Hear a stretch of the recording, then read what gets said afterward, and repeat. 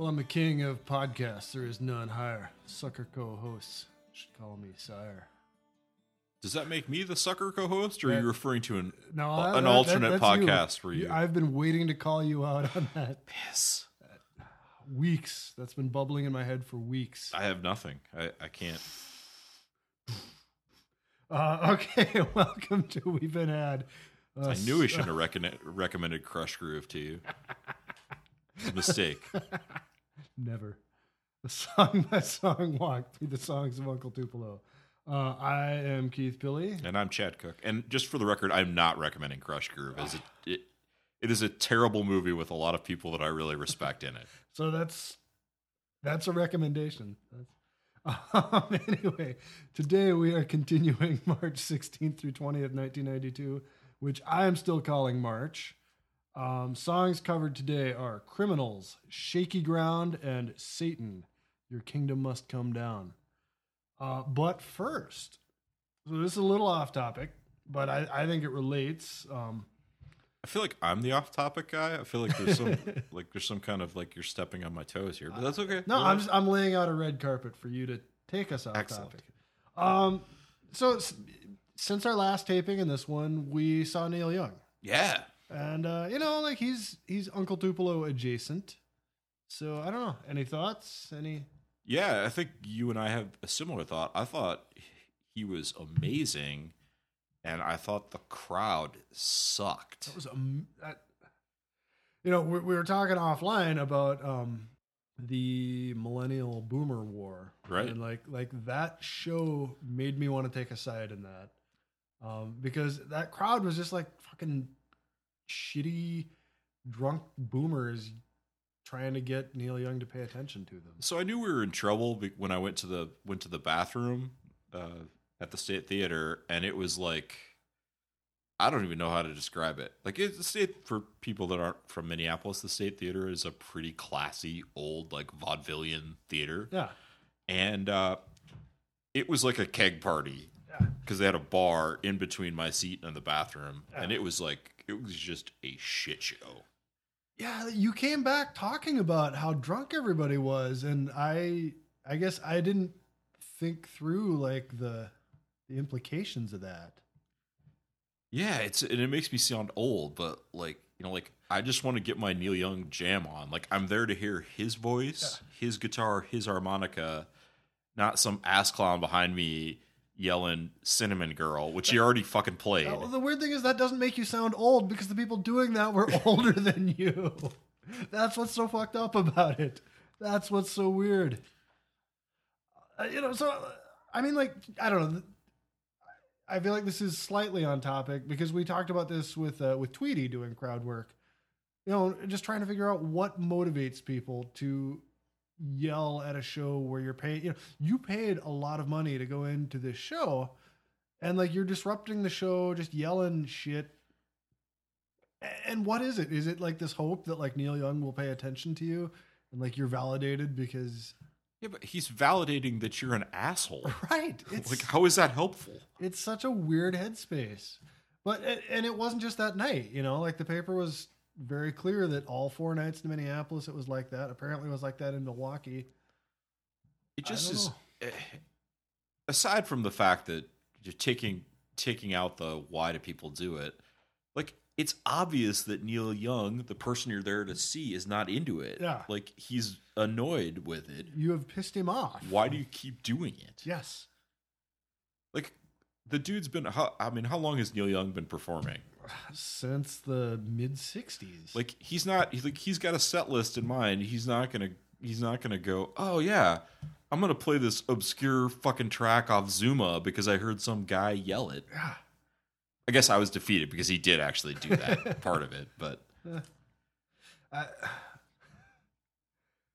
I don't know. I guess the one thing I can think of a time when I was that guy though. The yeller? Yeah. It was, and you were there, I think. It was one of the times we saw the Golden Smog at the 400 bar. Oh, yes, where you yelled out theme from the Fall Guy? Yes. So at least that was funny. And I mean, it was an electric show. I don't know. That's still... wouldn't want to do that again. True, but I mean, were we even 25 when that happened? Like, I feel like there's some. These people were in their 50s. Yeah, these people had 25-year-old children. Yeah, it was. And one of our friends' wives that was there with us, who might be the nicest person on earth, has never said anything bad about anybody to my knowledge, made a point to say that she thought the audience was full of a bunch of jackasses. Yeah, that's if you've lost Jen Fitch, you've lost right? America. Yeah, I just, it was, it's not, I don't want to belabor it and make it like, like I weep for humanity, but that part of it sucked, and it really covered up a really good show. Yeah. Like, I think the coolest thing about that was it appeared that, like, he had a rough idea of what songs he wanted to play, but like the instrumentation was just like what was in his sight line. Yeah. Pretty clearly. He'd be like, he'd pick up a guitar and look at it and set it down, grab a different one. I guess at the Northrop show, he didn't use the pipe organ at all, I'm glad we got to see the pipe organ in use. Yeah. So one other thing I just wanted to mention on the air, this is away from Neil Young. I had this stupid experience where, I just perpetually feel like I'm not doing a great job of keeping up on what's new in music. There's a couple of bands recording now that I like, but I know that I don't have a finger on the pulse. So every time I'm in the car and I hear new music on The Current that I haven't heard before that I like, I'm like, all right, cool. Maybe this is something new I can check out. And Rebecca and I were driving around the lake the other day, and a song comes on with this, kind of airy guitar part playing, and it's just kind of jangly, but there's some distortion, and I'm like, wow, this, whoever this is, like, I really like the way they're playing that guitar. That is the way guitar should be played. Whoever this is, I'm on board. I want to hear who this is. I want to check this out. And then the vocals kick in, and it's fucking Jeff Tweedy. Great, but yeah, he's infected your psyche. So much for finding something new, but I like that. I know what it's like song, I guess. Anyway, okay. Should we dig into the album? Yeah. All right.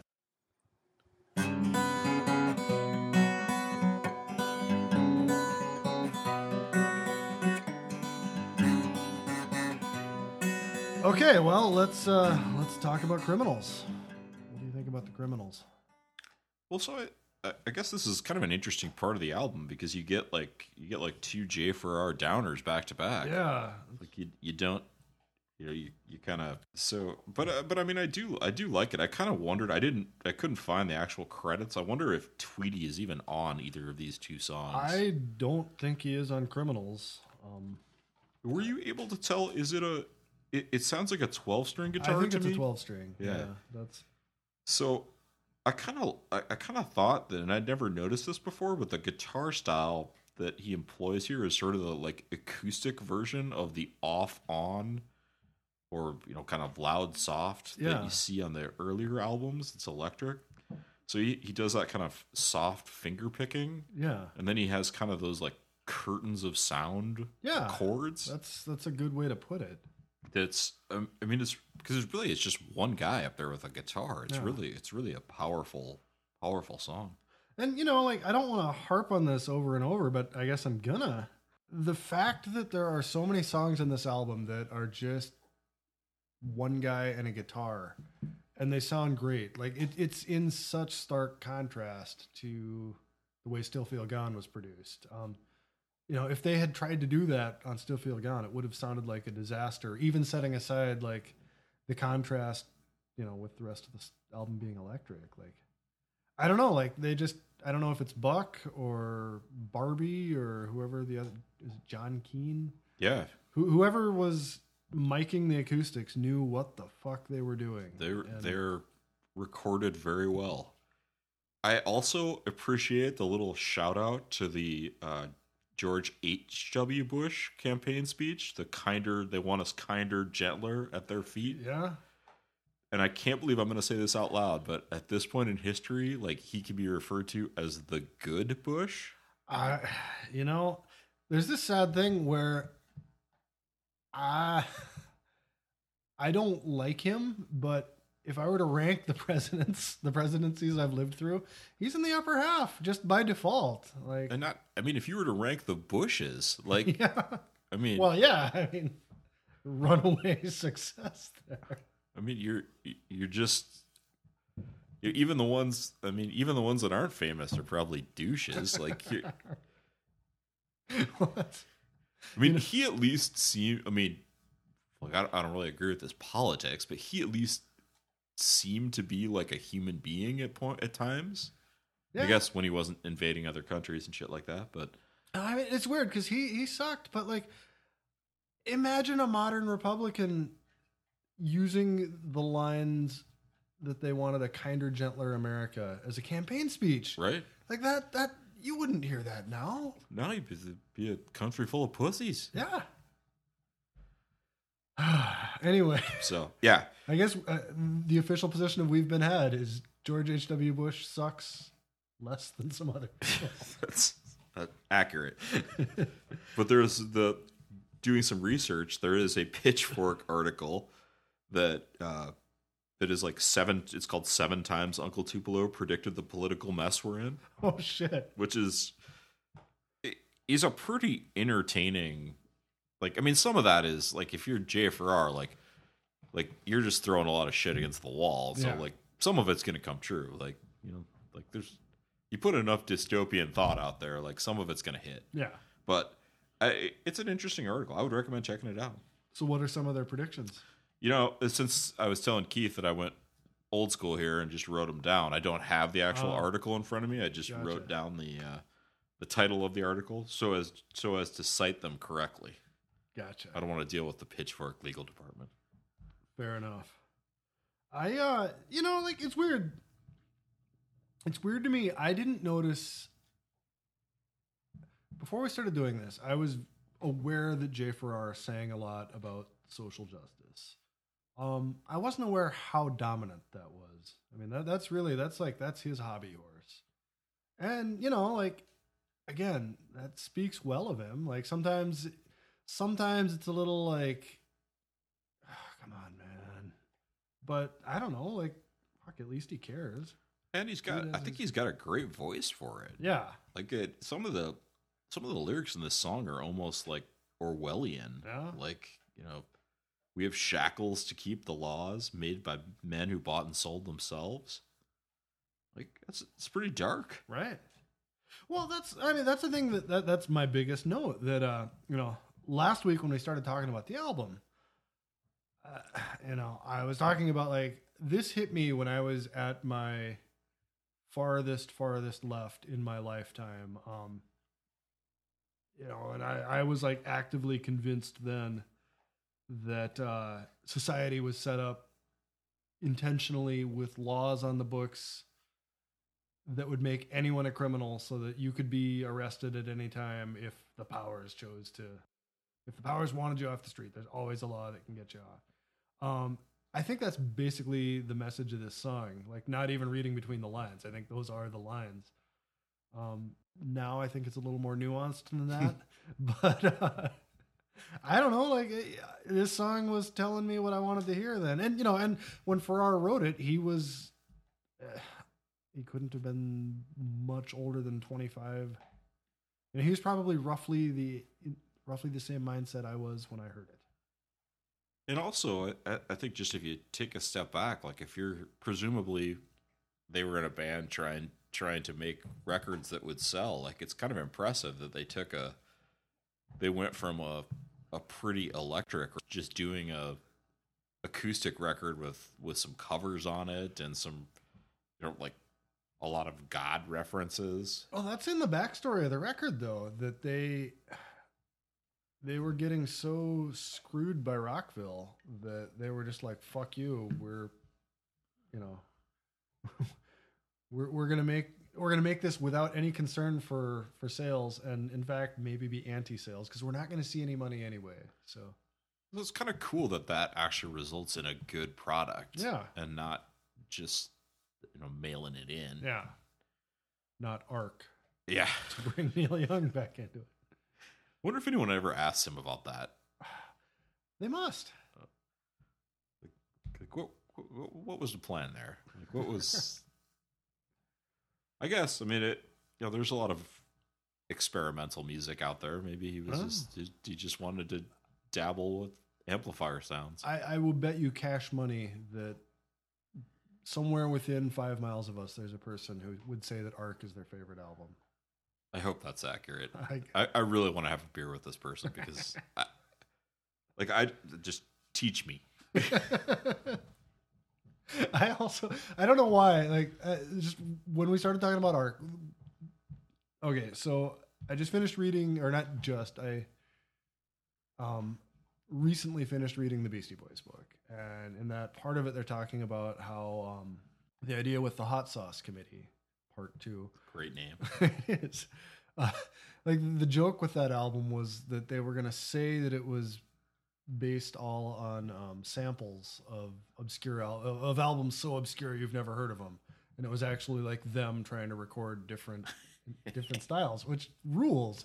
The actual album doesn't live up to its concept, but that makes me think I want to see some hip hop artist with just balls of steel try to build an album around samples from ARC. And that's your challenge, is all you can do is sample ARC. Good luck. I guess just one corollary of the Beastie Boys thing.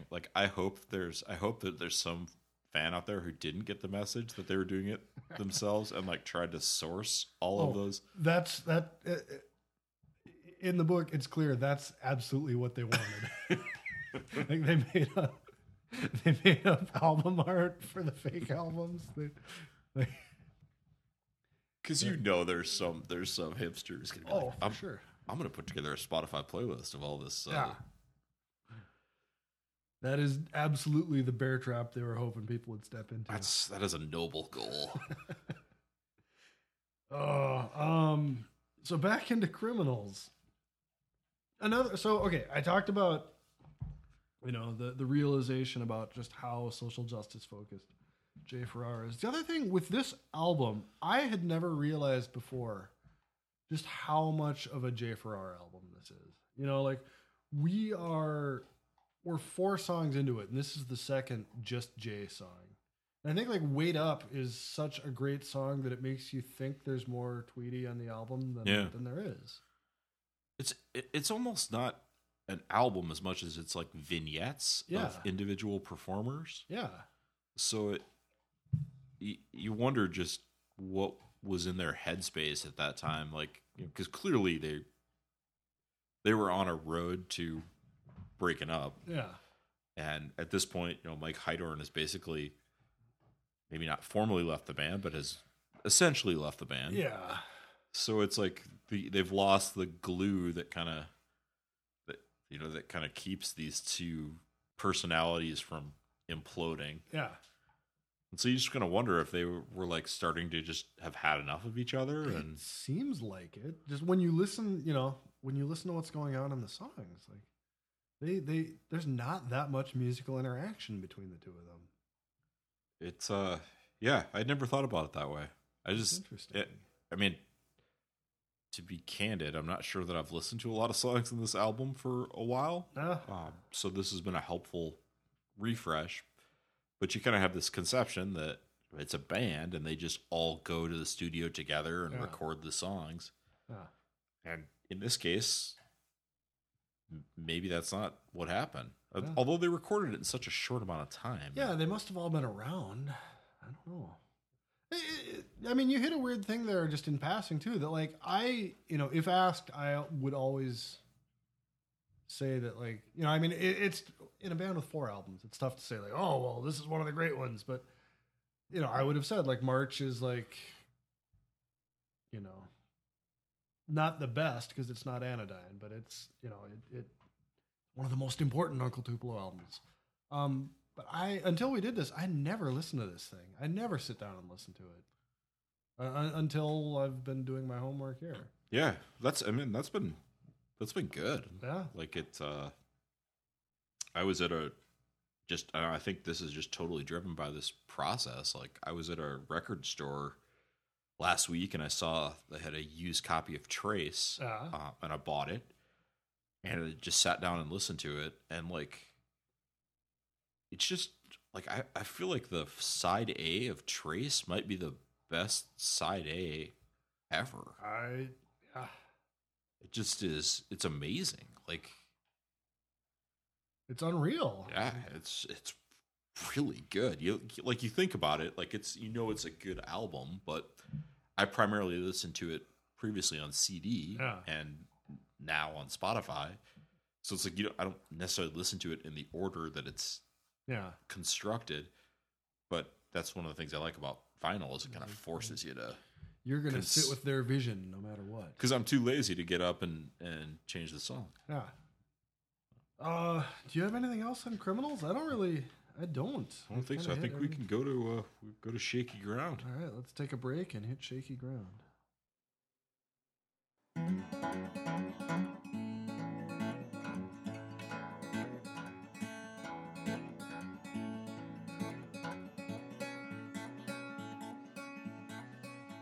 We are back. We are on Shaky Ground. Holy shit, Chad. Another song about a coal miner. So I was thinking, like, if their friends made fun of them for coal miner songs, maybe it wasn't the first coal miner song. Maybe it's they get to the second one and then the wanky wanky gesture starts. Yeah, you feel like maybe the coal mining references are. And the problem is it's got like, if you're looking for like J for R imagery, it's got a lot of really good stuff. Yeah, like just it doesn't have to be a coal miner though. Like it could be anybody. Okay, here's the thing.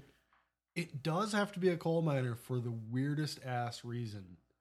This is the only song, like, I guess I quit listening to Sunvolt records after, I don't remember which one.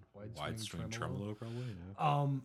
Yeah. But like having paid really close attention to most of Jay Farrar's career, this is the only song I know of in his entire body of work that has not just a joke, but a pun. He never got to see the world. He got a funeral, and this minor song. Boom! Oh, I didn't even pick up that was a pun. That's how dry the Jay Farrar wit is. But it's like it's this kind of like, and full disclosure, like I've never worked in a coal mine. Like I work in an office. Like on the scale of dangerous jobs, it's very low. But I think we can all empathize with the lines: dragged himself to work, worked himself to death, working for somebody else. Yeah. Like, if you just take that kind of triplet of lines and you're like, it's just a really sad thing. Yeah. Like you look like it's like somebody, in this case, I wrote minor and underlined it, but it's like never got to see the world. And then all he got was a funeral and this minor song. It's like it's almost like The River, the Bruce Springsteen. Yeah. Like for my 19th birthday, I got a union card and a wedding coat. God, and that is. That's a downer. but like those lines specifically are what made me like, oh fuck, Springsteen's for real. But it's got that same feel to it, where it's like it feels very bleak. Yeah, extremely. Like they could just call this song Bleak, and. It's like it was all going really well for Bobby until he got that job at the coal mine and dragged himself to work, worked himself to death, working for somebody else. That's harsh, but descriptive of the real world. Yeah, I don't know if you did any YouTube research on this song, but I did. What do you got? So there's an awesome video of the song that has it really has an amazing I mean, it's a crappy video because it's just a static shot of, and I don't know, this is an aside, but I don't know why people post these on YouTube where it's just the song and then like a static image. I don't know what they're like. There's a money angle to that I don't get. Yeah, it's that kind of classic Uncle Tupelo picture of the band walking outside that giant sign that says liquor, guns, and ammo. Yeah. And then it has that like muscle car with the license plate that just says X-rated. Yeah. Which I don't know. I still have not heard any determination if that's like that's a staged photo. I mean, I'm sure them walking out of the store is staged, but like the car with the X-rated license plate, like it just seems like that's too perfect. That is awfully perfect. So just to interrupt here, if you're hearing booming and thundering when you're listening, Theo the dog has awakened and is trying to get us to play with his gator head, which is the head of an alligator. So sorry for that. Tried to distract him with a pizzle, but it appears he's completed the pizzle. He is what we call in the business a power chewer. But so is it like a live version? No, it's the album version of the song with a like static shot, which seems to be a thing. Like I don't know if it's like I think that's what you do if you don't have video. That's just I'm not understanding how you monetize that or how that's worth your time. What's a Spotify subscription? Yeah, $6 a month. Yeah, I don't know. I don't get it. Makes me sound like a royale, but you're on shaky ground, Chad. I'm like I think that of the things that I've spent money on in my life, like the monthly Spotify has not been something that I feel bad about. Like I feel like that's been a really good. I have this weird mixed thing where like I love it, but I know that someday they're gonna run into some licensing problem or something's gonna happen and I'm gonna have lost N years of musical accumulation. And that's gonna suck when it happens. True. But it's great now. And like, Rebecca was having trouble with iTunes today and just trying to help her with that. I got to see how shitty iTunes is these days and like I'm glad I'm not on that fucking treadmill. Yeah, it's although it seems like Apple is trying to launch their own like Spotify service, right? Yeah. Like the Apple Music. Yeah. That I keep having to click out of when I get a new time. Apple device. Not this time, Apple. Anyway, back to Shaky Ground. I do feel like this song is the rare Uncle Tupelo sequencing misstep. Putting it right after Criminals. It's like this isn't a bad song at all, but it's kind of the same tempo and sound and subject matter as Criminals. And so, this is the point in the album where you're like, okay. It is a little strange that they put them back to back because it's like, and I feel like they got better about this, both on Anodyne and also in their solo work of not, like it's kind of like the frontman from the Eels always says like he's like I never want to have more than 2 major bummer songs, in the first half of a set because I feel like that just takes the crowd to a place that's not helpful. That's very wise. The alternate version of Uncle Tupelo with E in it would be something to hear. Yeah, so I mean I've seen the Eels perform live twice, and both of them have been really good, and both of them have been totally different. Yeah. So I would recommend it if you're looking for a show that maybe is a little bit. You can't really say the Eels are under the radar, can you? I don't know. I honestly don't know. Like in my world, they're huge, but I don't know. Oh, so one thing I wanted to throw out with this song, I always go to Discogs for the liner notes. Discogs says that David Barbie is playing bass on this, and Brian Henneman is playing the bouzouki. So does it say what a bouzouki is? Yes, I've got a note about that. Where is my note about that? So it's the bouzouki it's like a bass mandolin, It's from Greece. It works kind of like a 12-string guitar. So like the strings are in octave pairs.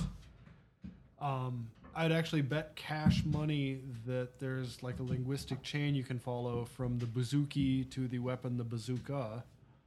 Because the weapon, I know the weapon was based on like an instrument called a bazooka that, there's a gun. Some cartoon character played. Oh, Bazooka Joe. Bazooka Joe, yeah. Yeah, anyway. But like, okay, so if you've got Farrar, David Barbie, and Brian Henneman recording this song, like, again, what the fuck are Hydorn and Tweedy doing while this multi-tracked song is being recorded? That's a good point. You know, one that I had never considered because like David Barbie was the basis for Sugar. Right? He was, yeah. Yeah. So, I mean, you have maybe it was just one of those things where you have like all this surplus musical talent and you feel like you need to deploy it. Yeah. Or, you know, they're in the cultural mecca of Athens, Georgia. Tweedy and Hydorn wander off. Farrar gets hot, and they're just like, we got to get this on tape right now. Yeah. I mean, it's possible, right, that Tweedy doesn't know how to play the bouzouki, right? Yeah, but he can play the bass. He can play the bass, yeah. But, I mean, I think it's more than likely he doesn't know how to play the bouzouki. But. It's pretty impressive, like, because wasn't one of Brian Henneman's things that he learned to play the mandolin just for... Yeah. Yeah, and so that gets called out, but not that he learned to play the bouzouki. So the implication is he just had that on the shelf already. Yeah, that is... It is a lot to ask, though. Like, can you learn the mandolin and the bass mandolin? Like, I mean, I suppose it's just different tunings, but just different tunings. You know, that's like different wirings for your brain. Well, so like as a musician, can you play? If you can play the guitar, can you play the bass guitar? Sure, because they're tuned the same way, so it's really easy. But so this is a thing that like guitars and banjos are usually tuned differently. Some places will sell banjos that tune like guitars to make it easy to go from guitar to banjo, but like everyone I know thinks that's just the biggest stroker thing. You know, that you are just a fraud if you've got one of these guitar banjos. So does Steve Martin have one of the guitar banjos? Or does she have a real one? I think Steve Martin's hardcore. He's the only famous banjo player that I know. Oh, Bella Fleck, dude. You're gonna find out that my my Bella Fleck fandom isn't that high. Man, well, I know what you're getting for your birthday. Get ready for some Fleck tones. Excellent. Another note I had called out here. So I until I was like doing my homework on this song, I had never actually parsed the line, the nature of his work gave him a minstrel color. Okay. Is that okay? Yeah, I don't know. I guess I'd have to, what's the etymology of the minstrel color? Like, is it It's blackface. He's saying like the guy worked in a coal mine. He came out so dusted in coal dust that he was in blackface. Yeah, I think if the last 3 months have told us anything, that it's rarely a good idea to appear in blackface. Yeah, and you know, I mean, Farrar's not saying that it's a good thing, but like, is that? So I wonder if he kind of cheapening the insult by? Yeah, I can't imagine. Like he's a pretty socially conscious guy. Yeah, I think that his heart is definitely in the right place. That just maybe a weird way to express it. Yeah, it's I guess I have some complicated feelings about that because I don't. It's a little disappointing for me because like Jay Farrar is like a craftsman with his words. Yeah. So like I feel like there's another way he could make that point. To be fair, in his defense, this is 1992, so like awareness and just the general discourse on blackface has changed a lot since then. Like this isn't great, but I don't know that 2019 Jay Farrar would write that line. Probably not. I feel like what year did that taco video putting on the Ritz come out? Like that should have ended blackface as a thing. Was he in blackface in that? He wasn't, but the people in the background. Oh Jesus, you're right. Yeah, where they do that like super duper. Yeah. I don't know. I always liked that song too. You did not. I did. No, you I did. did. You did not. You've never liked that No, song. here's the thing. I did when it came out. I loved it, and then like I got into like. This is completely. This is revisionist. history. No, dude. This is me owning up my own history. Like, I spent decades burying my love for that song, and now I'm adult enough that I can say like. Except for the apparent blackface problem in the video, which is a huge problem. Just based entirely on the song itself, I like Taco's version. So in my like, and I'm sure we've had this conversation, but in my imaginary, like, are you Team Taco or Team Falco? You're Team Taco? I guess I am, but here's the I know several people with way better punk cred than I have, who are intensely Team Falco. And like, I don't get it. I don't understand it. Have you seen a picture of his grave? I know. Right? Like a boss. I don't know. The world's a confusing place. That it is. That's all I got.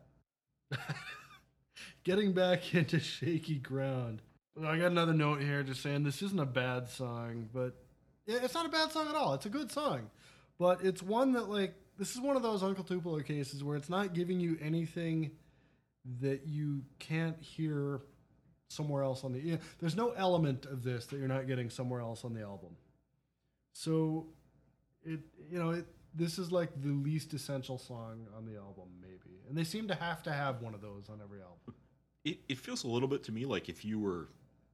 So I know that this is top of mind because we just went to that Neil Young solo tour, but this would be a good one if you heard Jay Farrar solo, like just him singing. Yeah. And you could kind of appreciate the power of his voice with minimal accompaniment. I think if I were seeing Jay Farrar solo, I'd rather see him play this than Coal Miner. Yeah, I think so too. I do. I mean, like, the thing I like about this song, it reflects a thing that I've thought about a lot. That, like, if you just think about all humans who have ever lived, at least in, recorded history, most human beings have lived just in drudging obscurity, maybe being peasants, maybe just doing shitty day jobs one way or the other. A lot of them being slaves. Just this terrifying number of humans have worked themselves to death. That doesn't make for a dynamic song, but I think it's really good of Jay Farrar that, like, he's aware of that and acknowledging that and writing music about it. Yeah, it's definitely good perspective.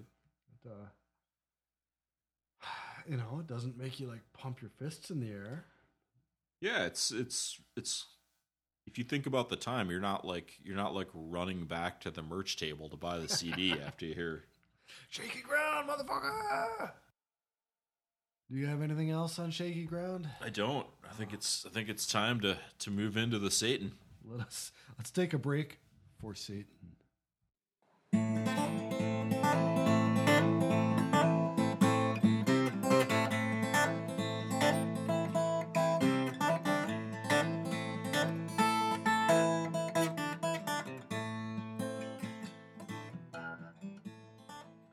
Okay, we are back. Satan, your kingdom must come down. I gotta say, this is another one that is a fucking banger when they did it live. It also, I guess I was under the impression that it was another Louvin Brothers cover. It is not. Yeah, it's just traditional. Right? But it's Louvin Wheelhouse. Right, yeah, like it just felt to me like a Louvin Brothers song. Yeah. But so like looking through the credits, I'm like, oh, that's actually not. That's just a traditional song. I don't know if you... So there's a video on YouTube of the song posted by this guy who goes by... Or I think it's a guy who goes by the moniker Pants Elderly. Okay.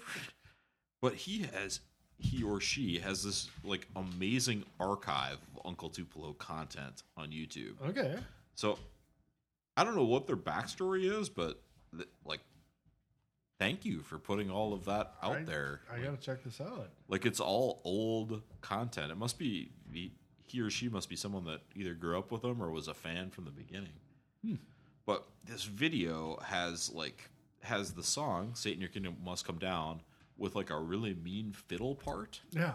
like Charlie Daniels band level fiddle. Like, like we're doing this, and it's really impressive. Like, it really makes a great live performance. Yeah.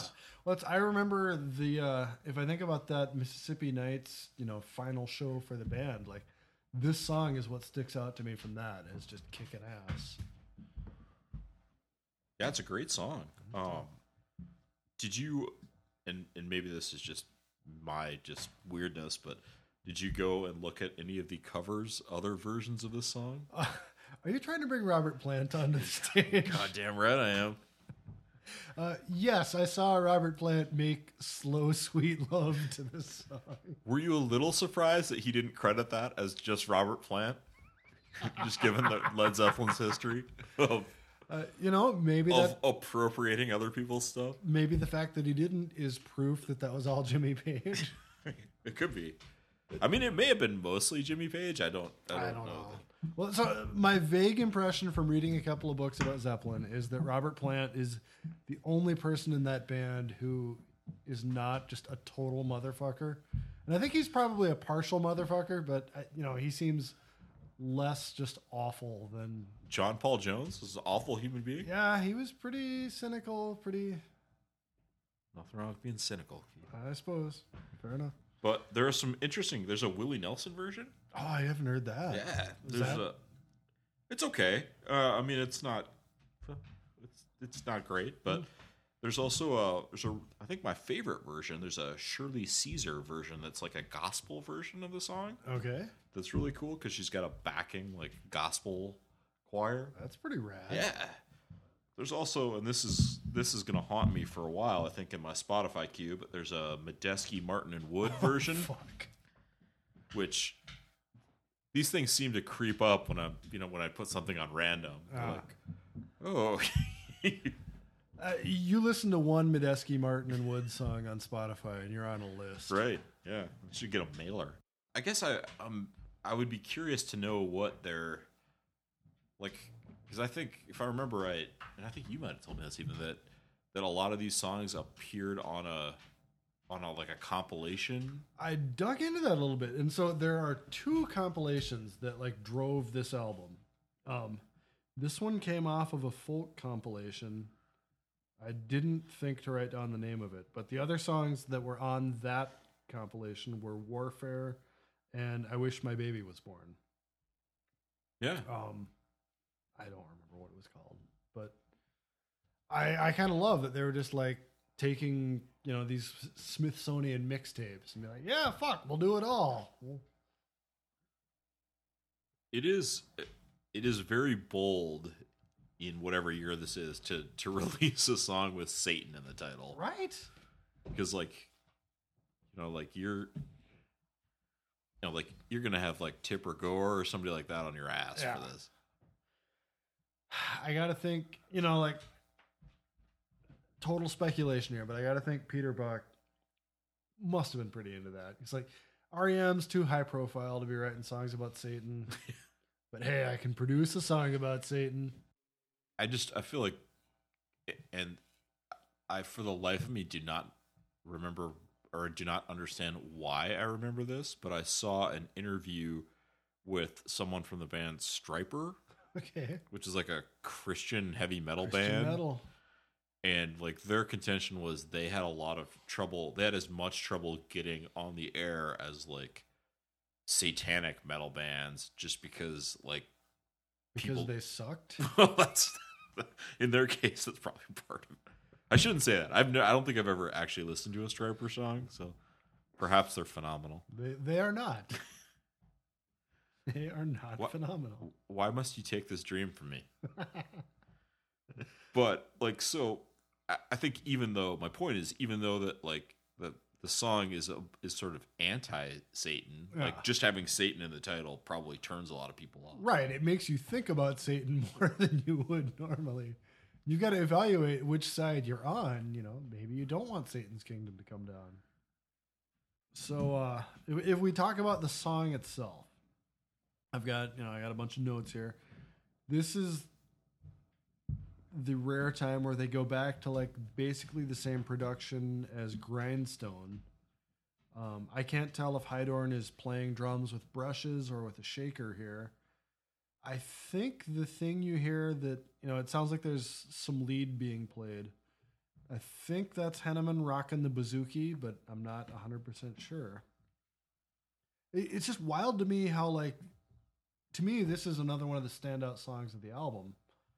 And it's barely 2 minutes long, and it has almost no words. Like, the verses are all the same, just a few, I think, one word changes.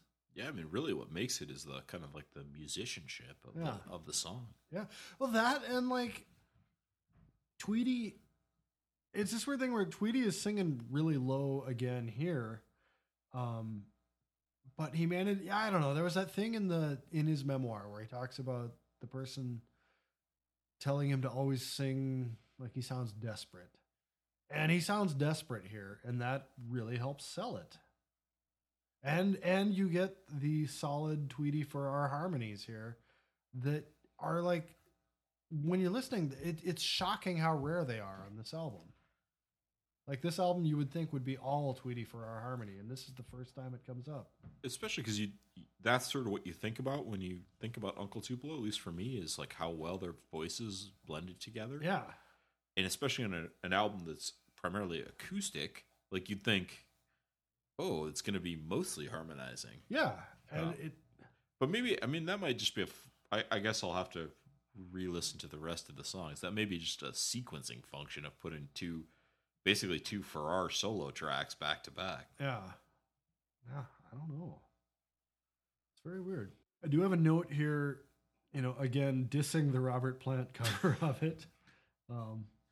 But imagine, so like take the instrumentation and just the whole band vibe of, the banging live Uncle Tupelo version of this. And imagine like young Robert Plant singing over that. That would be magic. So that would be awesome, but that's not what he did. That is not what he did. It was like he took all the soul out of it, extracted it, and then wore the skin of it as a hood. Man, the soul is just in the deep nuances of his voice. And it's on you if you can't see that soul. Just wait for Keith's next podcast that compares and contrasts Robert Plant solo albums. Yeah. I don't know. Satan, your kingdom must come down. It's a fun song to play live. Yeah. To play just on guitar, it's two chords. It's A minor and E minor, but you like do this cool arpeggiating in the A minor. They didn't write it, but actually this is kind of the Cadillac of the Uncle Tupelo. Just fuck with the fingering of a chord and you get a great song. The lead part is just the component parts of an A chord, like lifting and dropping your finger. Theo's eating the gator head. Yeah, he appears to have broken in. R.I.P. Gatorhead. I'm always jealous of guitar players that can do things that are basic that sound really cool. What? Like I feel like they're just really good at using their instruments to, I don't know, to speak. When I took a few guitar lessons from my friend Ben Glaros, who, if you're in Minneapolis, take guitar lessons from Ben Glaros. He had this exercise where he'd show me, the entirety of a scale. Then he'd play a song and he would say, I want you to just solo to this all the way through. But you can only play 3 notes. Like the solo just has to be those 3 notes. And you've got to use timing and the way you flow from one to the other and dynamics. And that's a cool exercise because you really learn, it's not just about filling the space with 1,000 notes, but putting some feel into everything you do. It's interesting that you being such a Rush fan that you would say it's not about putting 1,000 notes in the space. I am a very qualified Rush fan. I'm a Rush fan on about the same level that I'm a Taco fan. Yeah, that's always my beef with Rush. Is it like there's no word count here. You don't have to. You don't have to jam it full of notes to make your point. So you come in on the Westerberg angle. You hate music. It's got too many notes. In this case, I guess yes. Fair enough. But you, I don't know. We were talking about favorite albums earlier in the podcast, and for some reason that your Westerberg comment brought that up. Like, there is probably some. Well, I think we were talking about Arc, where someone is like thinking that was the best. Like, there is probably someone within a 5-mile radius of us right now who would go to bat for All Shook Down as the best Replacements album. There has to be. Okay, so that's the thing I love thinking about, honestly, is like people who came into bands, just by chance at like the worst time. And I was kind of that guy with the Replacements, because All Shook Down was the most recent Replacements album when I heard of the Replacements. And I dodged that bullet slightly. But there had to have been people our age who were like, "Oh fuck! Everyone says the Replacements are great. They got a new album." Oh, But I mean, like, think about it. There has to be somebody who, like, there has to be thousands of people living in America in 1984 who were like, "Yeah, my uncle says the Clash are so great. Oh, they got this new album, Cut the Crap. I'm gonna get it." What the fuck? Yeah. That's I guess that's kind of your worst case scenario, right? Like, I think I don't know if it gets worse than that one. Yeah, I'm trying to think of an example. I cannot come up with one. But I mean, every band has it, Like, if you were like, you're like, yeah, everybody says Led Zeppelin's awesome. I just got this album, Coda. Yeah, fantastic. Oh, I just don't get it. I don't know, but that has to happen over and over and over. I would guess, yeah. That's it's So that's the beauty of the Uncle Tupelo model. You do 4 albums, you make your last album the best. You quit. Yeah, you drop the mic. Leave them wanting more. Okay, that actually, just bringing Westerberg up reminded me of another thing. This swerves way the fuck out. But I wanted to run this by you. So I've been writing this thing about the band The Virgin Prunes. They're kind of a goth band. That got me thinking about, how goth is, in a weird way, kind of an outgrowth of punk. Mm-hmm. It's like people who listened to punk and wanted to took it further, but then like put this theatricality and like heightened emotion on it, which is in contrast to like the way first wave punk was all like minimalist. Yeah. But really the minimalism of first wave punk is kind of a minimalism and lack of pretense and theatricality is a crock of bullshit. Because like you cannot look at Johnny Rotten and say like this guy isn't trying hard to. There's no pretense here, yeah, right? The lack of pretense isn't accurate. Clearly, there's pretense here. Or you look at the Ramones. They're like, okay, these guys all dress the same. They, they have a shtick. Yeah, they definitely have an aesthetic that they're trying to. Yeah, that they're trying to put out there. And so, like with that in the background, it occurred to me that Midwestern American punk. If you think about Husker Du and the early years of the Replacements. And bands like Uncle Tupelo, that is the one case in punk, or the one area in punk where lack of theatricality really was taken seriously. Like the Minneapolis punk bands, the whole thing with the Replacements punk years was like, we are just fucking drunks in flannel shirts who play music really loud. And Husker Du is... we are speed freaks in flannel shirts who play music really loud. I don't know. Like I feel like there's this thing where like the Midwest is the one place where the punk lack of theatricality actually had teeth. Yeah, I mean, I guess I'm not as well versed in the other, like, like I know more about the Midwest, but I wonder about like the Pacific Northwest, where you had like bands like the Melvins. Yeah. Yeah, fuck you.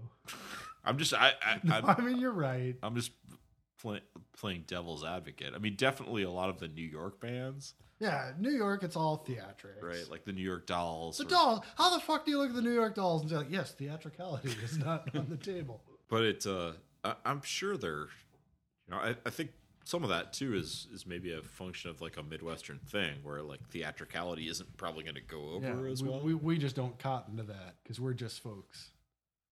We do have Trip Shakespeare though, like Toolmaster of Brainerd. Yeah, It's fairly theatrical. Sure, but they're all just dudes. Yeah, maybe Prince. Well, but Prince was Not a punk. not a punk. Yeah. Yeah. I think I'm onto something here. I think I'm gonna Definitely more to explore. Yeah, I've gotten us way the fuck away. No, from I like it. sitting here. I like it. I like being far afield. Do you have anything else on Satan and his kingdom? No, I don't think so. I think I'm good. All right. Well, thank you everybody for listening. I am Keith Pilley. You can find me on Twitter at Keith Pilley. And I'm Chad Cook, and you can find me at Twitter on @Cook6252. We would love to hear from you if there's anything you like or don't like. If you have theories on theatricality and punk, or if you think we're a couple of dumbasses. We are. No, spoiler. Yeah, exactly. If you dug the show, please tell people about it or go to iTunes or Google Play and leave a review. I got to throw this in. If you are into art or architecture, you should check out my other show, Art Pal. You can just search iTunes or Google Play for Art Pal, or keep an eye on my Twitter feed for that if you're interested. Thanks, and talk to you soon. Creepy as fuck.